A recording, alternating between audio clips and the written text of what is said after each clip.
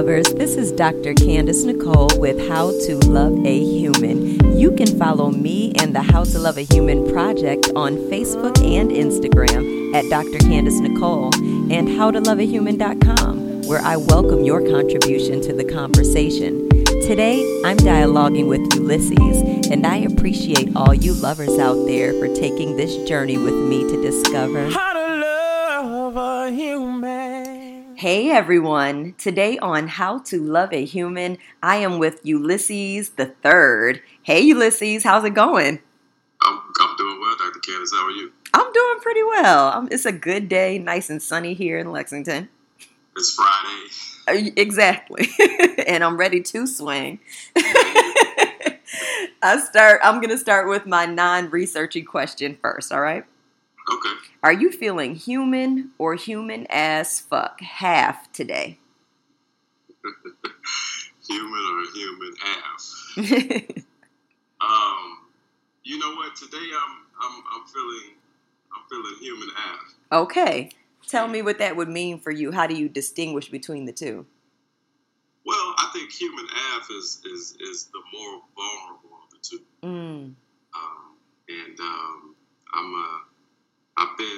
It's been a busy week, a busy work week, both personally and professionally, and some things have really been kind of heavy on my heart. Someone in my professional circle had passed away yesterday. Oh man!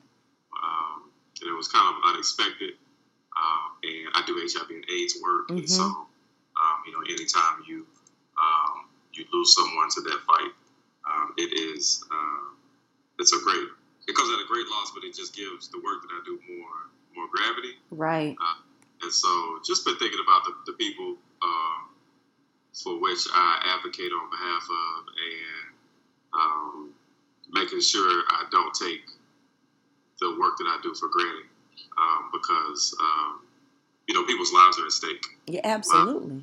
But today I'm feeling human as fuck. I'll say it just for you. You can say it or not say it, however it works for you. But what resonated with me was you saying that there's a vulnerability that comes with it, and that experiencing the loss of a colleague and understanding the gravity of what you're doing as an HIV researcher, the type of advocacy work that goes into that has real meaning. It's not just based on having this research agenda or a political agenda, but that there are real human beings connected to it every single day. Right. And as someone who's not living with HIV, as someone who would not necessarily be considered a key population, for many it's easy to look at this as just my job, as my work. Yep.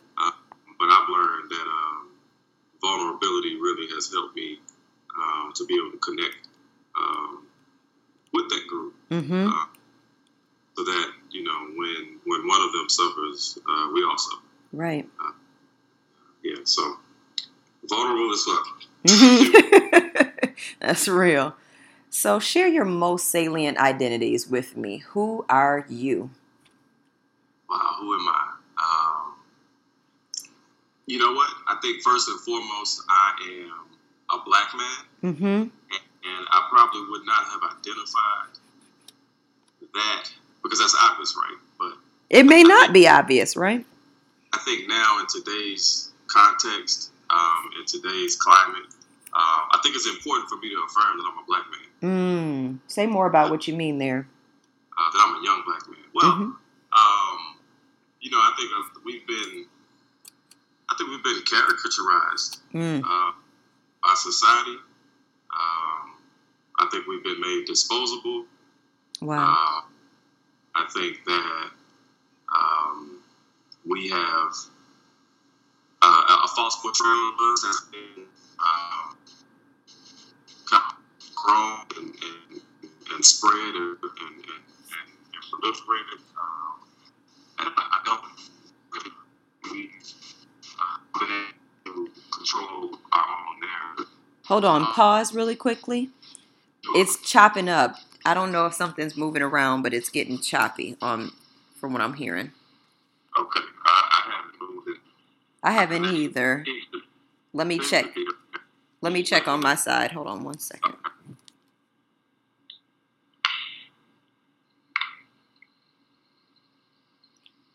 You were getting into some good stuff too, and I'm like, no, try to hold out, but then it got choppy.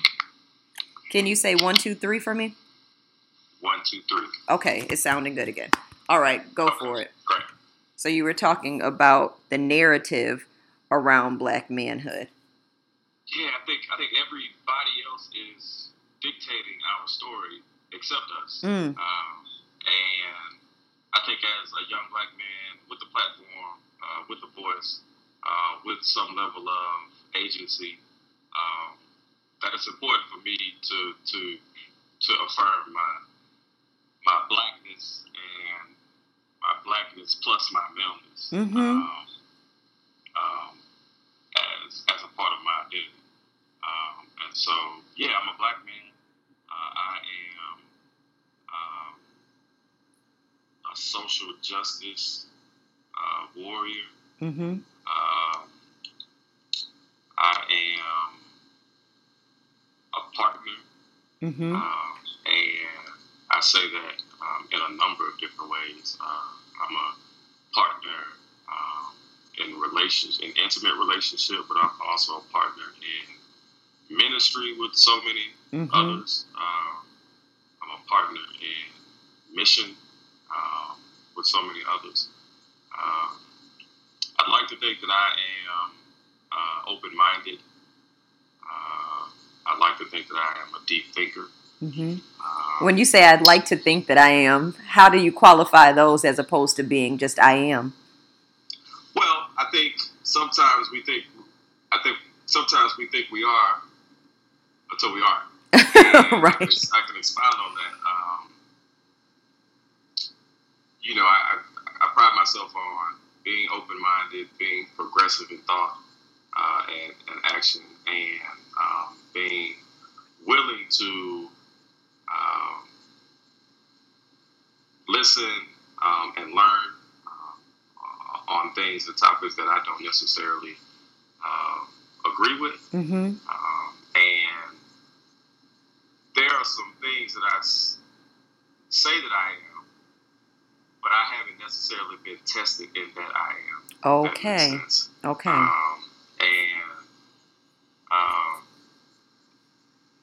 There was a time in my life where I said that I was trans inclusive, for example, until I actually encountered a trans person, and I had to embrace that trans person as my brother or as my sister. And in that moment, what I said that I was being challenged, and I realized that maybe I wasn't who I said I was in that moment.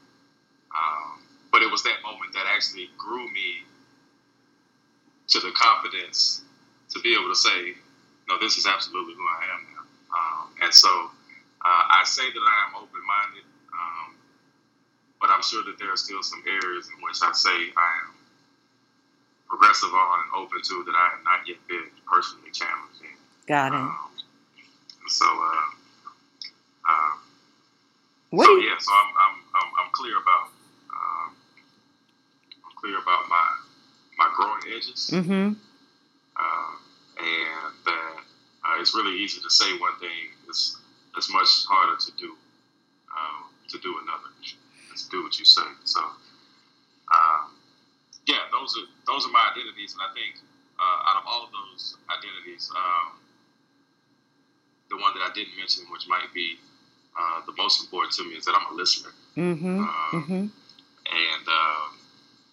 that's really been helpful for me in my work and in my own personal journey. I wanted to go back to something, and then I'm going to come back to listener, but I wanted to go back to, what does it feel like when you are challenged with who you say you are versus who you have to be in a moment? Because I think so many people encounter that experience, right? We say you're about social justice, or you say you're about liberation for all people, and then whoever that group of people or that individual is that you didn't realize you were still having some biases against, or hadn't really fully fleshed out what your understanding of their lived experience is? What comes up for you when you meet that moment? Yeah. Well, it's actually a very revealing moment. Mm-hmm. It is a moment that I embrace because I think, I think the moment that there are things, the moment that there are no longer things for me to learn or change, then I think is the moment that I cease to resist. Got it. And so I think the ability to grow and to still be willing to grow in certain ways, at 34 years old, is exciting. Mm-hmm. I think the idea that God isn't done with me yet is exciting. I think the only way that those moments would be off-putting is if I rejected the opportunity to reflect or consider my position. Yeah. Which I think is kind of my main issue with society right now. Mm-hmm. Especially as we talk about politics and what side of the aisle you stand on. I think people are entitled to believe what they want to believe. My issue is in that people aren't willing to have the conversations with the other side. Yeah. And then aren't willing to then reflect on what they've heard and how that relates to where they are, and whether or not they're willing to consider what they heard. I really got a problem with people who aren't willing to have those conversations in terms of hearing the other side and being willing to say, okay, I heard what you said, and I'll consider that as I move forward. I think we're very quick to dismiss that which we don't agree with. Got it. And so, while it's a shock to my system to be confronted by those moments where I say that I am one thing, and in that moment I realize that I am another, I'm fully aware that the person I am today is a person who is willing to struggle with that moment. Yeah. And versus dismissing it right away. Because some people run away from that moment. I mean, exactly. They do all kinds of mental gymnastics to get out of that moment. Exactly. And I had to get to a place, especially in the work that I do, if I was going to really authentically do it, I had to get to a place where I stopped running. Okay. And so that's been liberating in a sense. Because I have no questions about who I am and whose I am. Mm-hmm. And because of that, I can entertain some of these, difficult topics, and I can kind of embrace even situations that compromise my comfort. Yeah. To be able to reflect and say, okay. I was like, okay, you're not there. And so what do we have to do to get there? Is there a place that I'm willing to go? And to be able to have those kind of internal conversations. Right. So you mentioned being a Black man as salient, a social justice warrior, an HIV advocate. What about some of the other identities you may not have mentioned, like religion or ability or gender identity, sexual orientation, social class status, all of those things that intersect with who we are? Yeah, sure. So I'm definitely a person of faith. Mm-hmm. And I identify with the Christian faith. And I think it is inextricably linked to even the work that I do. Okay. Say more about that, how it's linked. Sure. So just as background, my sweet spot has been HIV and AIDS work in faith-based communities. Okay. And so as a clinician, as a medical scientist by primary training, I have in the last few years done most of my work in the context of faith. Okay. And so, and really kind of marrying this idea that our faith informs our health informs our human rights. And in a sense, I think all of those things hinge on the same two principles, justice and love. Yeah.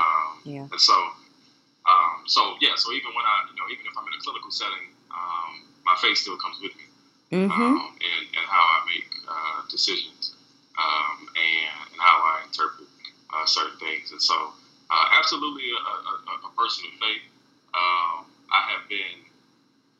I've been hesitant to call myself Christian in the last year and a half. What's made it so hard? I've been so disappointed in Christians. Yeah. Or people who say that they are Christian. Just in the things that we have upheld as important, as it relates to our political climate. And so I've been hesitant, and I've been devout Christian, but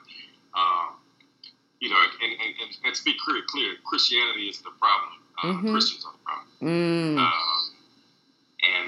So I'd like to say I'm a person of faith, and that the Christian faith is what I have identified with,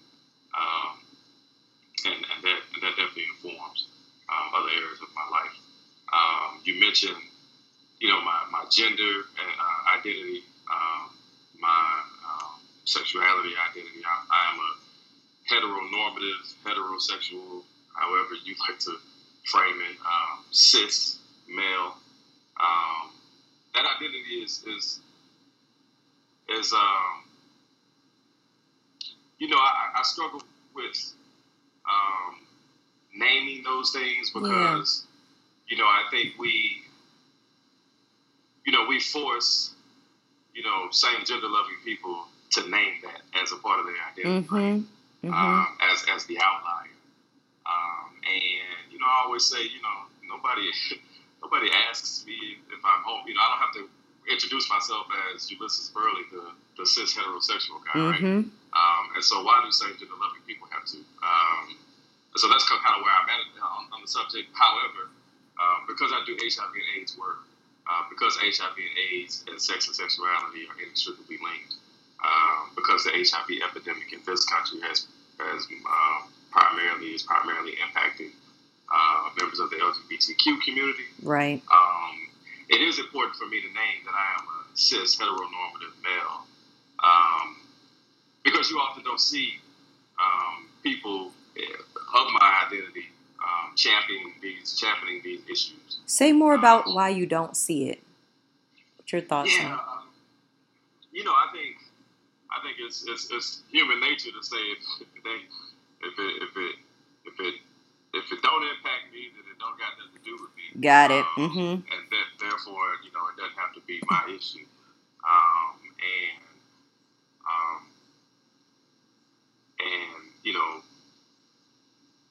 For a disease that has disproportionately impacted men who have sex with men, particularly men who have sex with men of color, and as a man of color myself,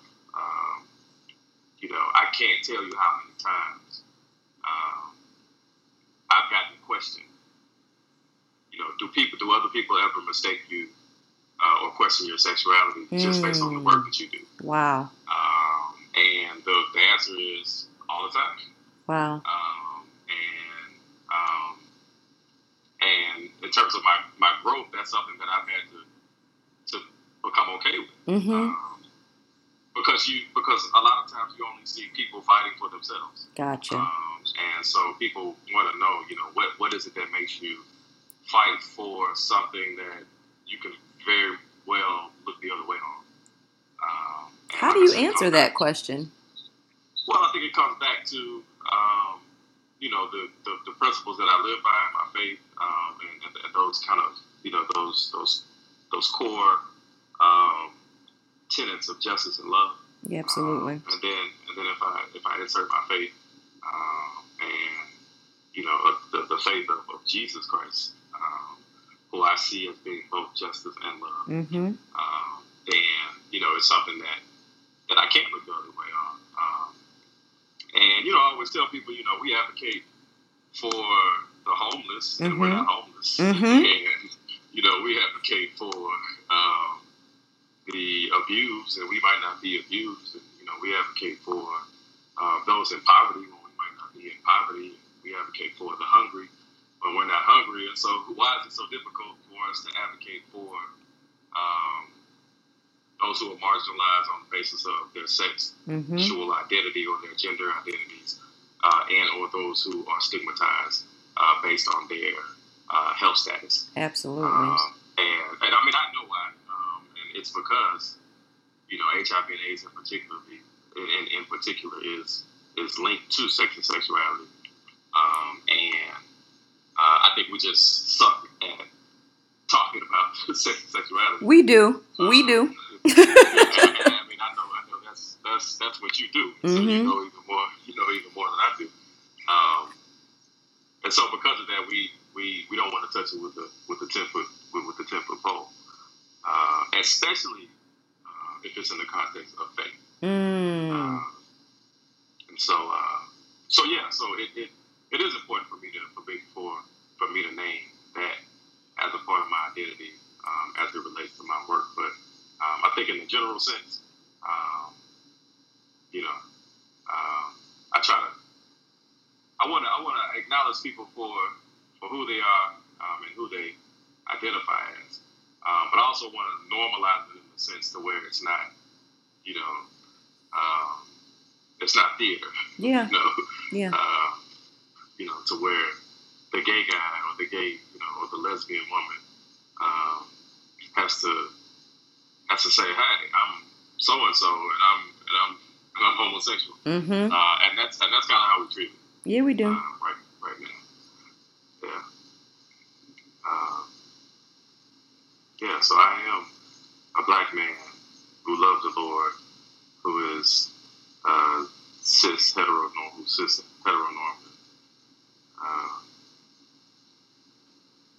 I'm all of those things. Yeah. And that intersection of your identity, like you said, often gets called into question simply because you've chosen to advocate for a group that people want to, I would say want to marginalize, because to marginalize people makes the rest of us feel good about at least that one part of our lives. When in fact, for black people in particular, we're all quite vulnerable. Exactly. Yeah, exactly. And so I don't see my blackness as any different from, you know, somebody's sexuality or their gender identity. And yeah, I can never understand how we can fight for the rights of one marginalized groups of people and manage to exclude another group of marginalized people. Yeah. Yeah. The way I'm beginning to understand it is that when you have one piece of privilege out of the pie, you want to hold on to it so desperately that you would undercut people who are experiencing marginalization so that you can maintain that one piece. And it's a slim sliver of a piece sometimes, but people will go out of their way because life feels so different when you don't have that. Yeah. Which is, I think is what we saw last November. You know, when we talk about politics, and when we talk about conservatives and the Republican Party and people who continue to vote against their own self-interest, to preserve their white privilege. And we do it with our Christian faith, and we do it with our heteronormativity, and we do it with our social class. Yeah.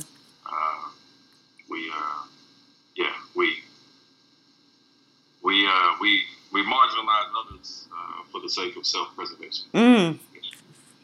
I'm jumping around a little bit now, but what does love mean to you? And you used it as basically the two pillars of your life, like your values, love and justice. What does love mean to you? So I actually think I think that they're the same thing. Love and justice are the same thing. And, Mm. and actually, to quote Dr. Cornel West, he said justice is loving in public. Okay. He said justice is loving in public, and I absolutely agree with that. And like I said, to go further, to connect it to my faith, I say Jesus is justice, Mm-hmm. and justice is love. Even if we look at the Bible, which is my sacred text of choice, and we look at the New Testament, the only thing that's mentioned more than love and heaven and those types of things is justice. Really? I didn't know that. Justice, yeah, justice and any iteration of justice is mentioned more than love and heaven and hell even, in the Bible. And so I really believe that love is fighting for the equity and equality of all people. Mm-hmm. I believe that love is genderless and sexless and void of race and class and ethnicity and socioeconomic status. Mm. I think love is all inclusive. I don't believe love to be exclusive. The way I look at it in the context of my faith is that when I get to the gates of heaven, I'd much rather God tell me that I love people too much than not enough. Right. Right. Because I think the former gets me in, and the latter puts my entry into question. And so that's kind of how I try to lead my life. I haven't always been here, obviously, and I continue to be a work in progress. But I feel like you can never love people too much,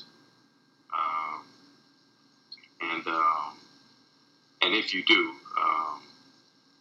then the penalty for loving people is not enough. Is much greater. Got it. So yeah, love is justice.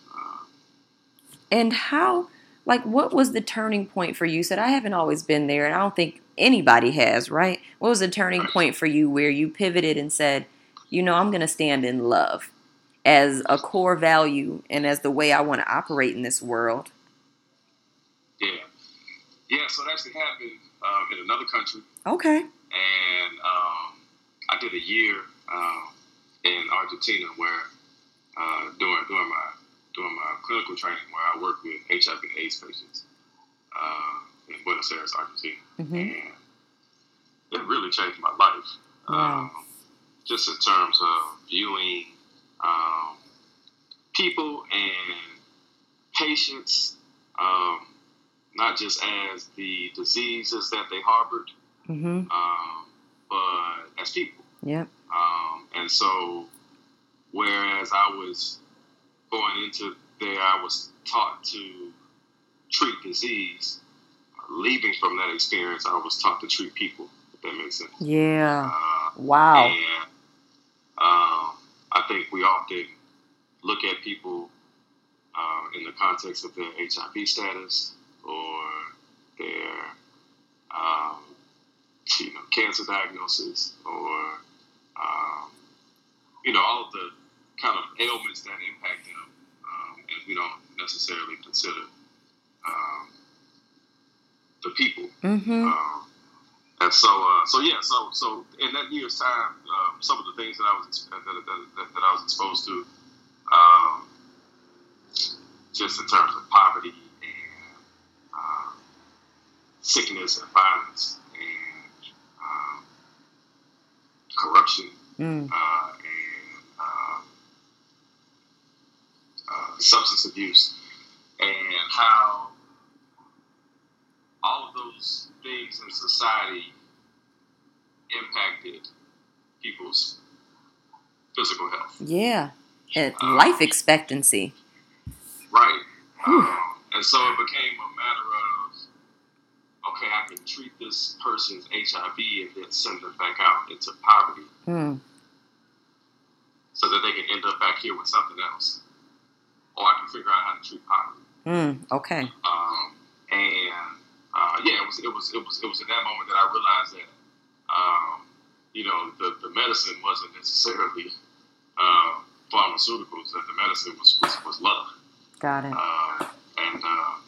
It's kind of, I would say that year was where I got my justice compass, or at least where my justice compass was calibrated.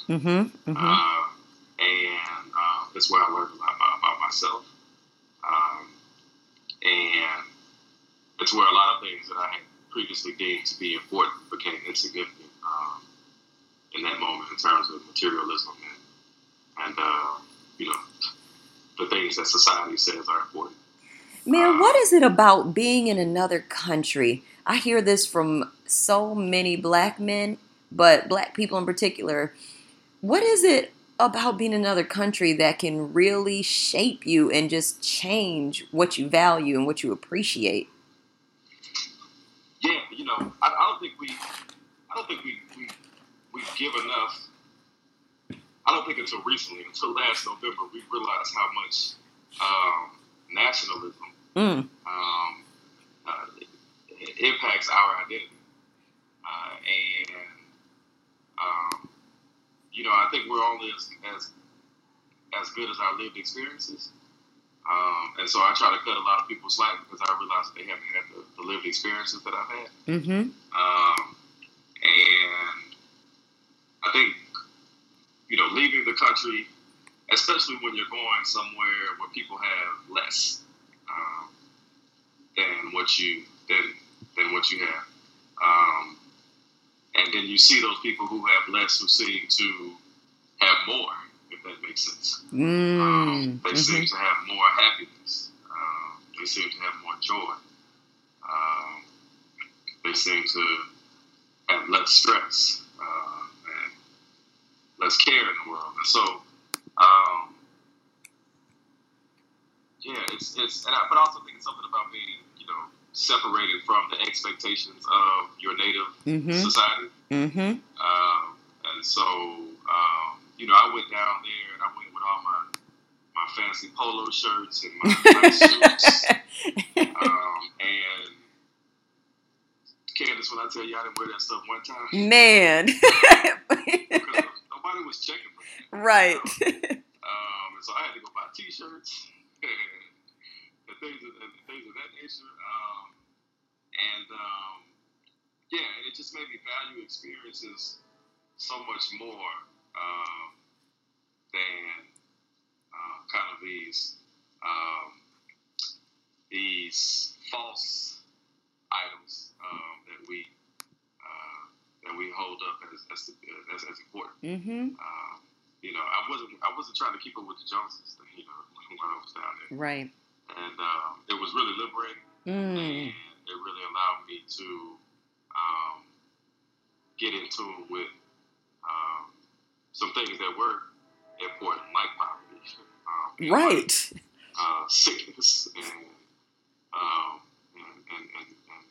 those types of things. And so that was a turning point in both my personal life and my professional life. And that is the point in which I decided that I was going to do this work for HIV and AIDS in the context of faith-based communities, in the context of just community in general, as opposed to exclusively in a clinical or research-based setting. Got it. Because I figured, you can't. I don't think you can. I think we've done everything we can to impact sickness in hospitals and in laboratories. I don't think we've done enough in impacting systems. In systems and in communities and in structures. And so I've chosen since then to do most of my work outside of those structures. Yeah. In community, in policy making, government, and things like that. And it's really helped me to evolve in my understanding of true love. And how long have you been doing this work? So Argentina was 2008 to 2009. Okay. And so, and then from there, I continued to do it. Even going into Argentina, I wasn't doing HIV work. I was studying cancer. Okay. And HIV has just been so much more attractive because it's the type of disease, like I said, that you can't both cure wholly in a clinical or scientific setting. Mm-hmm. And so for that, I think the cure to HIV is in love and not necessarily in a medication. Or if we cured HIV in a laboratory tomorrow, we still need a cure for stigma. Yeah. We still need a cure for discrimination. We would still need a cure for poverty. These things. And so those things you can't cure in a hospital or a lab. And so because of that, I think it's much more attractive. It's much more inclusive of the entire population. Mm-hmm. And so I tell people all the time, you have the ability to cure HIV. Wow. If you never go to medical school, if you never go to graduate school, you can cure HIV because you possess the ability to love. And you can cure stigma, you can cure discrimination, and you can impact poverty. So, so that's kind of how I got here, and it's not how I planned it. It never is how you planned it. It's like, oh, it's not how I planned it. And it was a deep personal struggle to kind of divert from the plan. Okay. To be able to do this work in the way in which I've been able to do it. So, but I give thanks for it because I don't think that you and I would be having this conversation. I don't think I would be able to articulate on this type of subject matter had it not been for that shift. Got it. I appreciate you sharing that story because I think so many people need to hear how transformation can happen in a person's life and how it can show up in the work you do. People are terrified of getting away from a plan. I mean, scared as hell. And it's scary. It is scary. That's why it's scary. It's scary. Let me be clear, but it's liberating. Mm-hmm. Now, what would the world be like if it loved you? If it loved Black men? With all your unique identities intersecting in there. Yeah, well, I can start. The world would be a lot less violent. Well, there you go. I can start there. I think the commodification of Black pain is at an all-time high. And I think it's profitable to continue to brutalize Black and brown bodies. And so I think to love Black men is to resist violence. Mm-hmm. Resist violence. Yeah, I think, and to quote Cornell once again, and you would think I was his biggest fan. I've actually been at odds with Dr. West in the last few years, but he still gets a lot of things right. Mm-hmm. And when he talked about the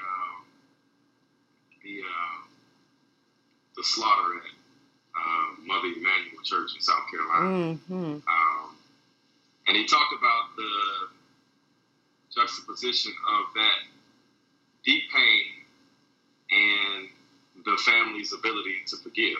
Woo. And he talked about Black forgiveness and how sometimes we offer that forgiveness prematurely. Okay. And in the midst of that, he said that that Black people are loving people. And that nobody has taught society how to love better than Black people because nobody has been hated more than we have. And if you think about it, it's true. Yeah. We were the people who could simultaneously be brutalized by a master's whip and then go into their home and raise their children and breastfeed their children and nurture and grow their children in the same breath. Yes. Yes. And I don't know about you, but I don't know of another kind of full love than the kind that we offer society even today. Because we've had every reason to hate people. Mm-hmm. We have every reason to revolt against people. To retaliate. We have every reason. And yet we have not. We have chosen to forgive, and chosen to love people. Imagine if people only loved us back. Especially black men. But in the midst of that, also realize that we have to be willing to and able to love ourselves. Mm-hmm. Do you think one has to come first? Because I've been having this part of the conversation with folks. Some people say sometimes you need people to love on you to come into love of yourself. And some people say you got to start with self. I don't really know anymore, honestly. Yeah, and I'm going to agree with you on that. I do believe that the way you treat yourself is the way you'll treat other people. Mm-hmm. I do believe that you can't love somebody else without loving yourself. But to your point, I don't know which came first, the chicken or the egg. Yeah. Is it necessary to be loved on in order to be able to love other people? I don't know. But I do know that many of us have not yet found love in ourselves, and therefore we have a hard time loving others, and we have a hard time letting others love us. Say more about that. Yeah, I think sometimes we in our own self-pity, but also in the pain that society has pitted against us, that we've gotten to a place where we don't believe we deserve to be loved. And to go back to my faith, God gave a commandment: love your neighbor as you love yourself. Mm-hmm. But then Jesus came and gave a new commandment to love your neighbor as I loved you. Ooh, okay. That's because I think God realized that we didn't even love ourselves. So we weren't able to love our neighbors properly. And so Jesus came and said, love your neighbor as I love you, because you can't question my love. Because I realize that you might not even love yourself. And so,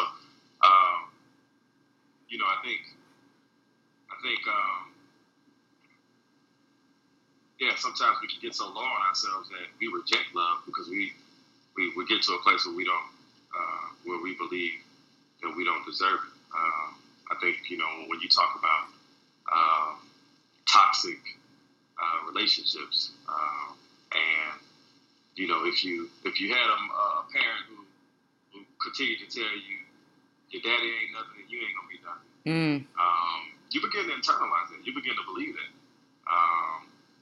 If you had someone who continued to abuse you and then told you that they loved you, and that became your identity of what love was, then you might go about your life rejecting,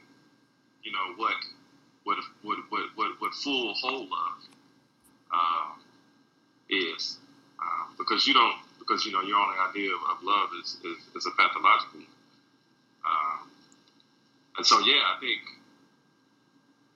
think every time we see these images of brutalized black and brown bodies,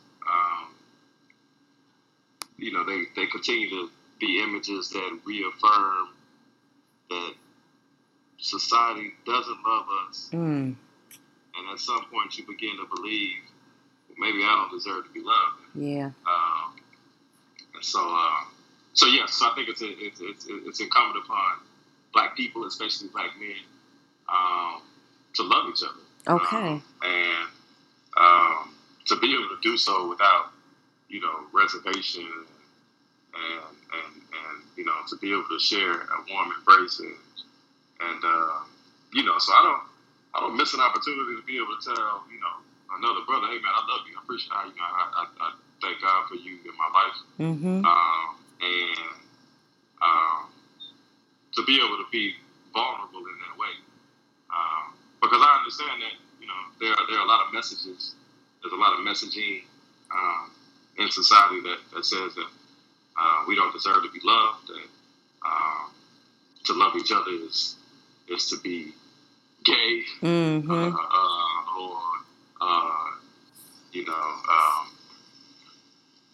feminine, Mm-hmm. is to be emasculated, and I think it all just hinges back on to plantation mentality, Mm-hmm. where it was beaten into us that we were less than, and we perpetuated it. Yeah. I always say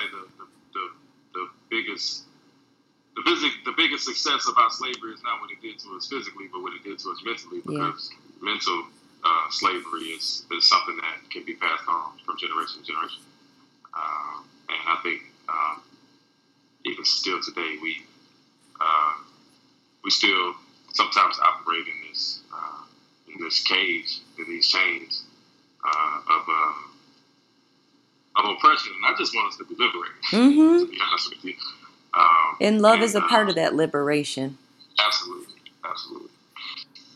I think it's scary as you're talking about black men, it made me think about how some black men might not be afraid of being called gay, might not be afraid of being misunderstood if they show other black men love, but that it's scary to love other black men if you have seen consistently that they can be taken away or taken out. Wow. You know what I mean? Yeah. Wow. That's deep. Because loss, it hurts. It hurts.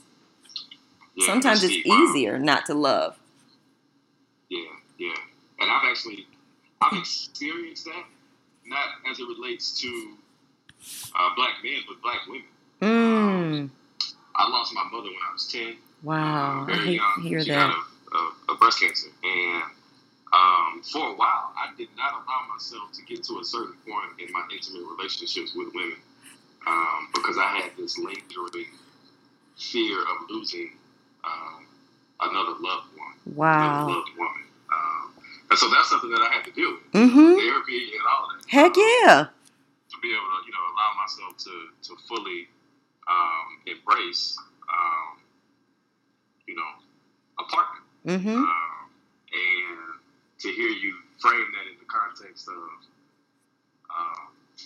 like black men, wow, and the hesitation to love on black men for that same fear of abandonment, if you will, that same fear of loss is deep. Wow. Yeah. What identities in others do you sometimes struggle to love? Wow. What identities others? Well, I think I touched on it earlier, but other people's inability to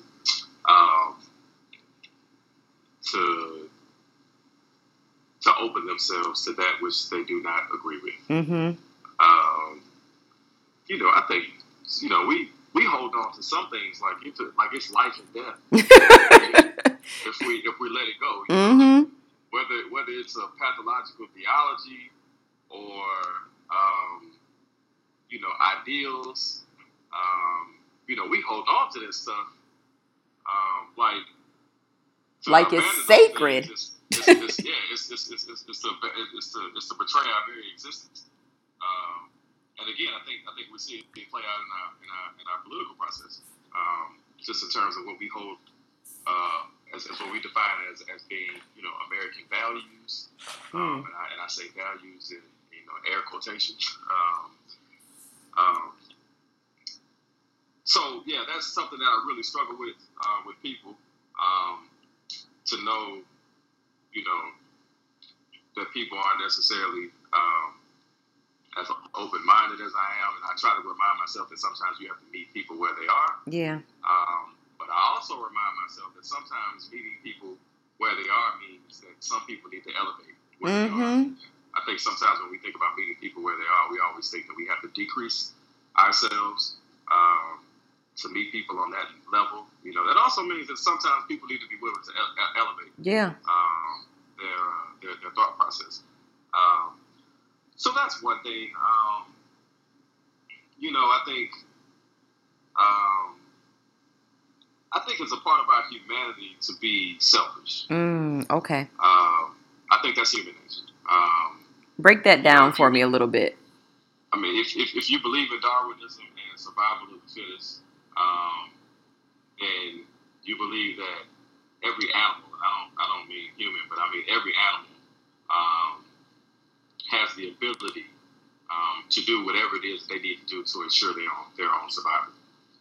I think humans being higher order can make the decision between, for example, my child's life and my life. And you know, I obviously would choose my child, but I think it's innate in all of us to do whatever it is that we have to do to ensure our own survival. Yeah. And I think a short way of articulating that is selfishness.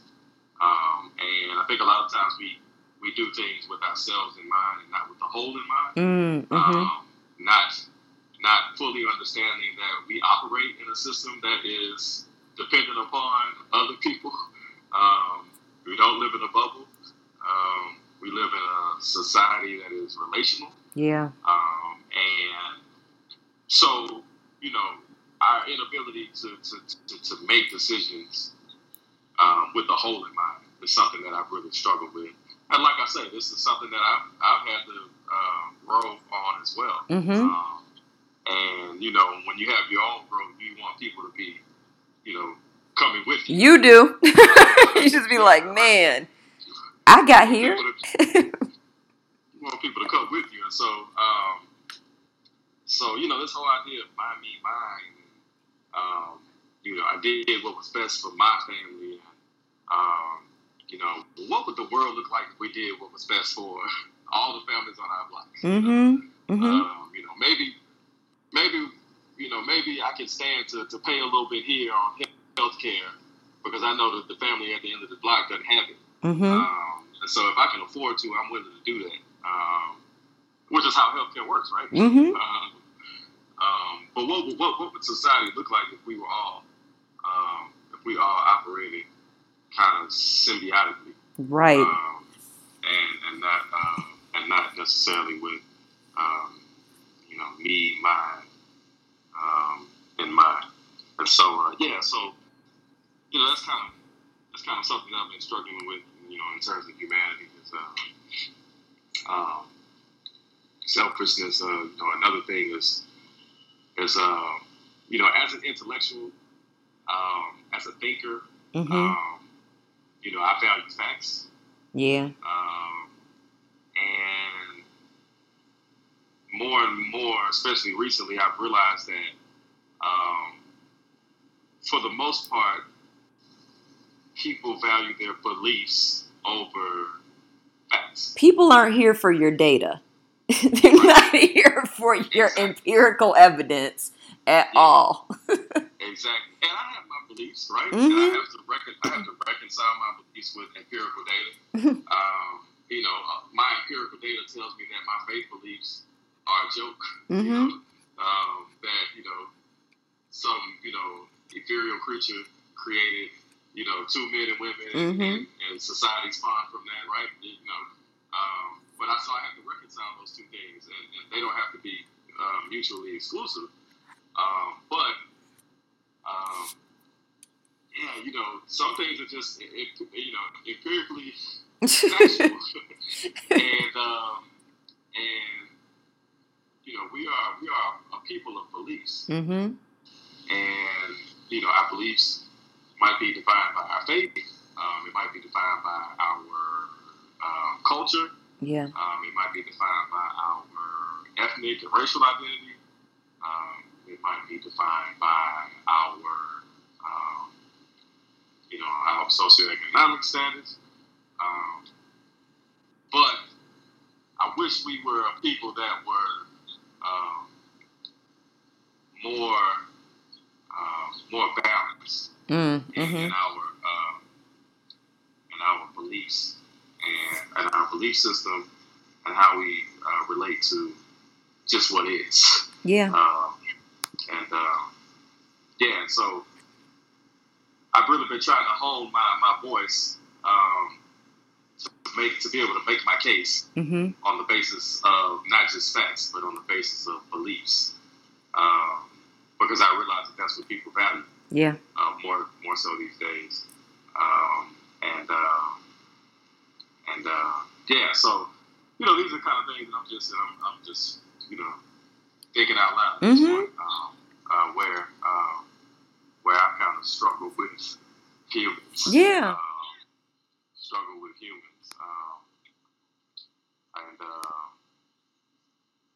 And I mean, there's a litany of other things. This is one thing you said that stood out to me, though. You were talking about survival of the fittest.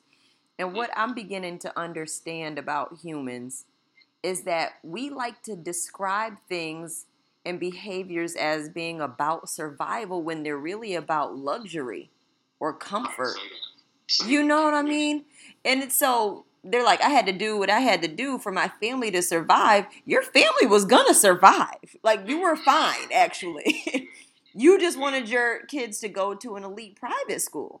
That's a luxury. That's way on the other end of survival. Like, that's way up the hierarchy of Maslow's. You were fine. Y'all ate. You had a house. Like, nobody was going to die. But we like to describe it as survival, and something about that attribution creates whatever that sense is, that psychological sense that my survival is in jeopardy. So that response to that fight, flight, freeze, whatever response it is, it creates that when people really internalize that something is related to their survival when it's not. Right. And it goes back to that idea of privilege, right? Mm-hmm. That you brought up, right? We'll do anything to preserve our privilege. Mm-hmm. To lose that privilege is catastrophic. When to lose it might put you back with average folk, maybe. Or it might liberate you, like you said. Right, or it might liberate you, but it's not a matter of life and death. No. Right, yeah. So I struggle with people, with humans, on that, and sometimes I understand why they say, a dog is a man's best friend. Sometimes they can be so much more compassionate and selfless than we allow ourselves to be. But again, I am a work in progress, and I'm willing to allow other people to work on themselves also. I just see so many of us who are reticent on being stuck in the places that we reside, whether it's in thought or in practice. A lot of us are stuck. Yeah. I have one more question for you. What do you love most about you? What do I love most about me? It's probably changed over the years. I think now it would have to be my ability to listen. Mm-hmm. I always say you got 2 ears and 1 mouth. You should listen twice as much as you talk. Yeah. And I think listening equates to learning. My ability to listen has allowed me to, evolve on my positions around difficult issues like sex and sexuality. Mm-hmm. My ability to listen has allowed me to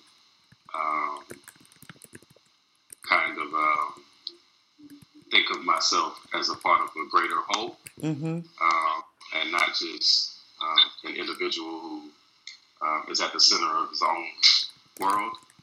My ability to listen has allowed me to love people who I might not have been able to love before. Yeah. And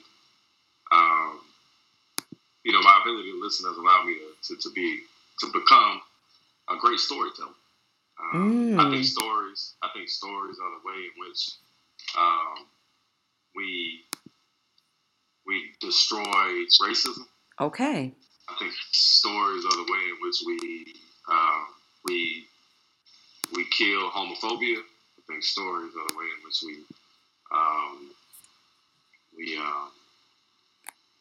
we eradicate discrimination and stigma.